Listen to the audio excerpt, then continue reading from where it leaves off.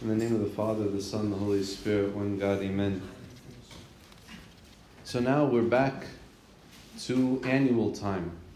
Before, for last 50 days or so, we were in the Holy 50 Days period, and before that we were in Great Lent, so the readings were all related to that season, but now we have turned back to what's called the Sunday readings in the annual or the regular time of the year. And so we're the third Sunday of the month of Ba'una, and in this Sunday it's always during the holy fast of the Apostles, and so these readings are in a way directed to our understanding of the work of the Holy Spirit and the work of the Apostles and life in the church.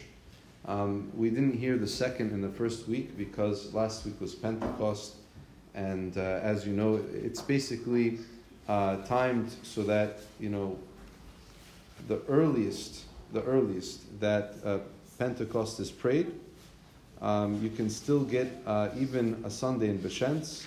Anyway, this is not our topic today. I wanted to speak with you today specifically about judgment. It's not typical that we talk about judgment during this time of the year. Usually this topic is saved for the end of the liturgical year, around right before Nairuz. The Gospels around that time, last Sunday of Misr and the Sunday of the small month, deals with the end times and the coming of Christ. And generally we talk about the judgment during then. But today, if you noticed, in many of the readings had something about judgment, where the word came up in some way, shape, or form. And the letter of St. Paul to the Corinthians, this was the Pauline epistle, 1 Corinthians chapter 4, 1 to 16. St. Paul, St. Paul judges himself. He says, I'm a servant, I'm a steward. There are judgments that we place upon ourselves, and then there's the reality, right? So he judges himself in a way that he wants to portray accurately who he is. I'll get to this point about judging ourselves in a minute. But he says later on, I don't care if I'm judged by others. I don't care even if a human court judges me. I don't even judge myself. Now, I know he just said he made a judgment about himself, and then here he says he doesn't judge himself. But what he's getting at here is he's not looking for what the praise of others has to say for him. He's not looking for what people are saying about him. You're a great apostle, you're a lousy apostle. He's not listening to it either way. He says in the end, in fact, he says, judge nothing before the time until the Lord comes, who will both bring to light the hidden things of darkness, and he will reveal the counsels of the hearts, and then each one's praise will come from God, not from others. In the Catholic epistle, St. Peter's, it was the second epistle of St. Peter, chapter 1, 19, all the way to chapter 2, verse 9. And he speaks about, if God did not spare the angels who sinned, but cast them down to hell and delivered them into chains of darkness. And he saved Noah, and he destroyed the cities of Sodom and Gomorrah. I'm paraphrasing. And he saved righteous Lot. The Lord knows how to deliver the godly out of temptations and to reserve the unjust under punishment for the day of judgment. And then in Acts chapter 17, they dragged Jason and some brethren to the rulers of the city, and the brethren immediately sent Paul away. There was judgment that was what was happening there. Paul was at risk of being killed, and they dragged Jason in front of the rulers to judge the issue. And then here we have in Matthew chapter 12, where Christ says to us, any sin and blasphemy committed against the Holy Spirit will not be forgiven in the age to come, neither in this age nor the age to come.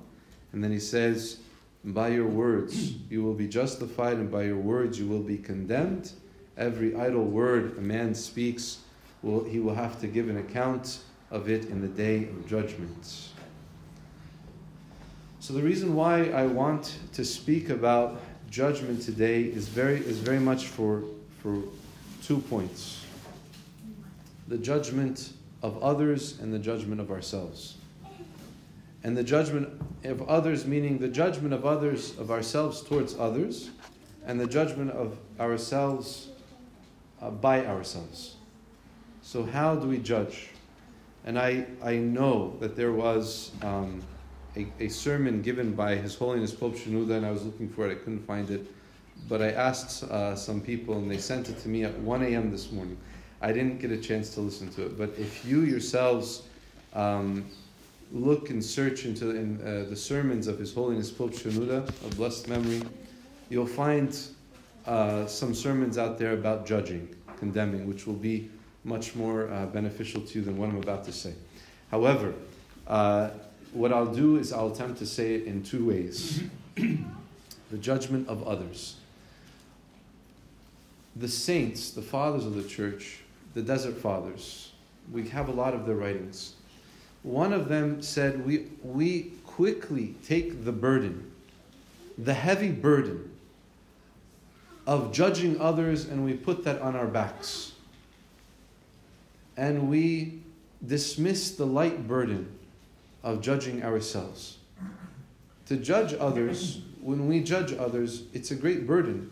It puts condemnation on us. Because our judgment, right here, Christ says, by your words you will be justified, and by your words you will be condemned. If you look to another person and you say, oh, look at what that person is doing. They're doing something bad. You're going to be judged according to those words. You might not be doing that exact thing, but if you're measuring them according to a standard that is impossible, or you don't know the circumstances around which that person committed whatever sin, maybe there was some mental illness, maybe there was some other issues that you just do not know about, but when you take the measuring standard and you're going to apply it to others, God is going to use that measuring standard against you. And you can see where idle words come into play here. The words that we speak that have no point. And then, even worse, there are words that we speak that bring condemnation on us. The gossiping, the lying, and the judging, and the speaking about others. And so what we do with our tongue, which St. James writes about in James chapter 3, that with our tongue, this small little instrument or organ that we have, muscle that we have, whatever it is that we use, we can bring upon ourselves ultimate condemnation, or we can bring upon ourselves justification. How can we bring upon ourselves justification? Through our repentance. Through using the words, our tongues, and even our minds, and all of this that's connected in a way that we are not using it as a tool or a weapon against somebody else, but as a tool for our own salvation. Now there's another level to judging others. There's a good way that we can judge others. There's a beneficial way that we can judge others. If we do see somebody that is doing something wrong, we can include them within our prayers. We can include them in our prayers, and we can pray that God have mercy upon them and forgive them. Like a parent might do in front of a judge. If a parent has a child that has been taken to go in front of a judge and is being sentenced for a crime that that child did in fact do, what's the parent going to say? Throw him in the slammer, lock him up, throw away the key? Never. Even if the crime is unimaginable, a parent would say, have mercy, help him. He needs help, or she needs help. These are the way that we can use our words, but we can use this with those that are around us as well. There are different ways that we can help that person repent. We don't have to talk to that person at all. It could be something I see from far away. I can tell that, I can say, God have mercy on them. Like Moses. Moses, one of the stories from the book of Numbers, is that Miriam, his sister, and Aaron started to speak against Moses. He said, who's Moses? Look, God talks to us too. We prophesy. Well, who's Moses? And it's this unimaginable, I can't imagine it, but God comes and speaks to Miriam and to Aaron in the presence of Moses and says to them, when I speak to the prophets, I give them visions, I give them dreams. But when I speak to my friend, my beloved Moses, I speak to him face to face. I speak to him face to face. And with that, he struck down Miriam. I have no idea why Aaron did not get punished as bad as Miriam in this situation. But Miriam gets leprosy. And you would think Moses is like, sibling rivalry. You shouldn't have said that. You deserve that. You'll learn from this. God have mercy on you. But he cries out to God. And he says, my God, have mercy. Have mercy. And he intercedes, even though she did something wrong, he intercedes on her behalf, on her part. See the power of words, and God had mercy on her. When those friends of Job, were judging him and saying, you must have done something bad, just ask for forgiveness. You did something wrong, just pray to God. It's never been this case that God is so hard on them. At the end of the book, we find God speaking to them and saying, ask Job to pray on your behalf. So it's not impossible that we're being asked to pray on those who have hurt us, have done something wrong to us. And they say the quickest way to make your enemy your friend is to pray for them. But the bigger problem is not that we're judging others. The bigger problem, forgive me, is that we're not judging ourselves. St. Macarius said, condemn yourself before God condemns you. These are tough words. These are difficult words to kind of swallow. Condemn yourself. Examine yourself. Judge yourself. Think about this. Our idle words. And in this day and age, where it is so quick to send a message to somebody, or to speak to somebody who will listen in a way that I can judge, I can gossip, I can do all of these things. The idle words can be multiplied. As opposed to, 50, 100 years ago, you could find yourself alone for most of the day. Not alone in a sense of loneliness, but you have your work, you have your family, but you don't have the extended family and the people across the world where you could send a WhatsApp message and Viber and all this other stuff. You had limited ability to speak to others. So if we just begin to examine our words, how cheap are our words? Jesus Christ is called the Word of the Father. Something that the word, the rationale. And yet with us, with our words, it's easy for us to say anything, to throw words out in a way that's hurtful, or as Christ is even bringing to our attention, words that just have no meaning. Words that have no meaning. And this is just our words. What about our actions? What about our attitudes? Remember how I spoke to you about the way of the pilgrim and that famous book, The Way of the Pilgrim, and how the pilgrim himself went to confession thinking that he had examined himself all well, and he goes and he sits down and what did he do? He had fasted many days before his confession. He had sat with himself many days before his confession. He wrote it down. He went and he thought he prepared himself.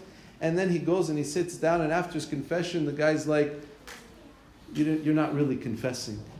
And he said, well, how is this? I'm not really confessing. And the spiritual father, the father confessor said, well, it's obvious. You don't love God, you don't love your neighbor, and you're not very religious. And there was a fourth one, but I can't remember. He says, you don't love God, you don't love your neighbor, and you're not very religious. And he was like shocked by this. And then the spiritual father gave him some materials with which to examine himself. And then he begins to examine himself. He's like, yeah. He says, I don't really love God as much as I think I love God, or as much as I say that I love God. He says, I spend 23 hours of my day. I can spend it wasting time with so many other pointless, useless conversations and people. Yet when it comes to just giving 1 hour to God in the day, I find myself tired. I find myself, I have so many excuses why I can't spend that 1 hour. Whereas I will quickly give up everything to do things that have no point and spend time which in the places that really show what I love, what I really love. Right? And you can examine your day. What do you really love? What do you give time to? I might even say, what do you worship? What do you worship? What is it that you would die for? We say God, but our actions on the day-to-day, minute-to-minute, moment-to-moment say something else. If we examine ourselves daily, we make this a part of our day, and it's not impossible. It's more impossible if we have a cell phone physically attached to our hands at all time or in our pockets. It's impossible when we are constantly surrounding ourselves with people. It's impossible when we take upon ourselves duties and jobs and obligations, even service, that doesn't allow me to sit with myself and to begin to examine, how much do I love God? And we use the Bible. And we use the Bible as our tool to examine ourselves. Do I love my God with all of my heart? With all of my soul? With all of my mind? With all of my spirit? And do I love God as much as Abraham? If God asked something from me, like He asked of Abraham, will I give it to Him? Do I love God as much as Moses? Do I love God as much as Saint Mary? Do I love God? It said in the Synaxarion today, doesn't have many details, but one of the only details there was that Saint Paphnoti loved God. And he gave up everything for the sake of God. And then do I love my neighbors? And that includes my enemies. Do I love them? Am I willing to die for them? If they are hungry, will I give them something to eat? Or will I look the other way?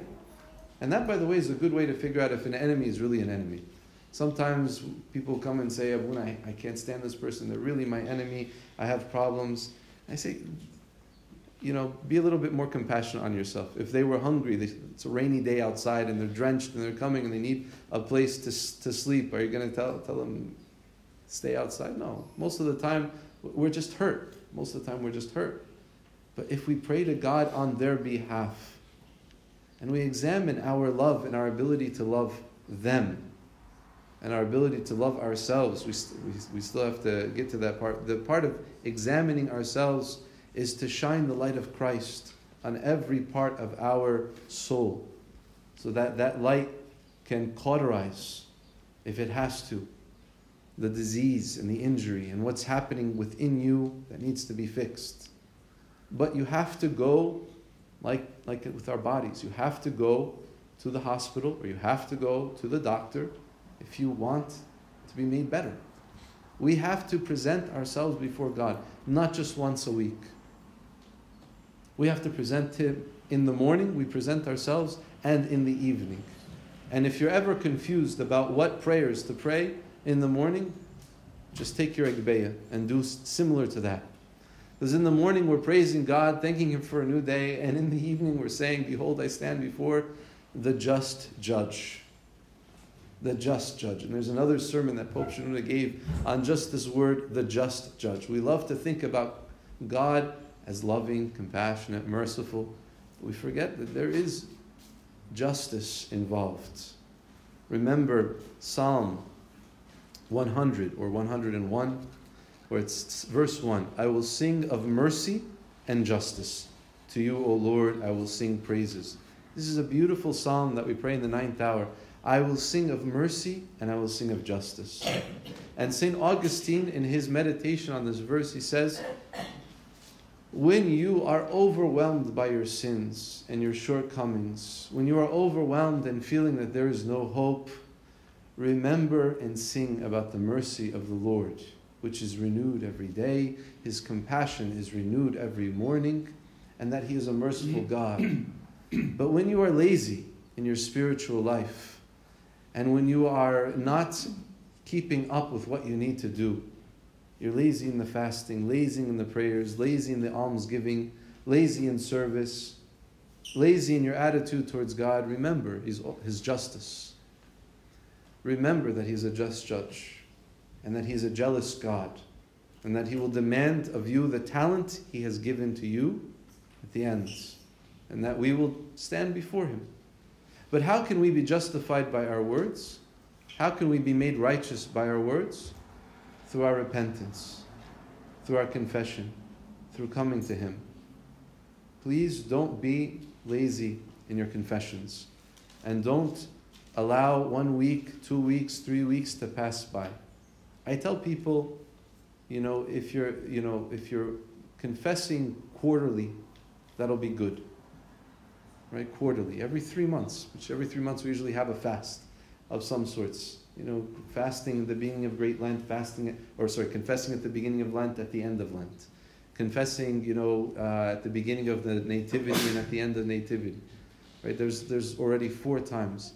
And then, in the summer a couple of times. But make it regular. Your spiritual father shouldn't have to come to you and say, where have you been?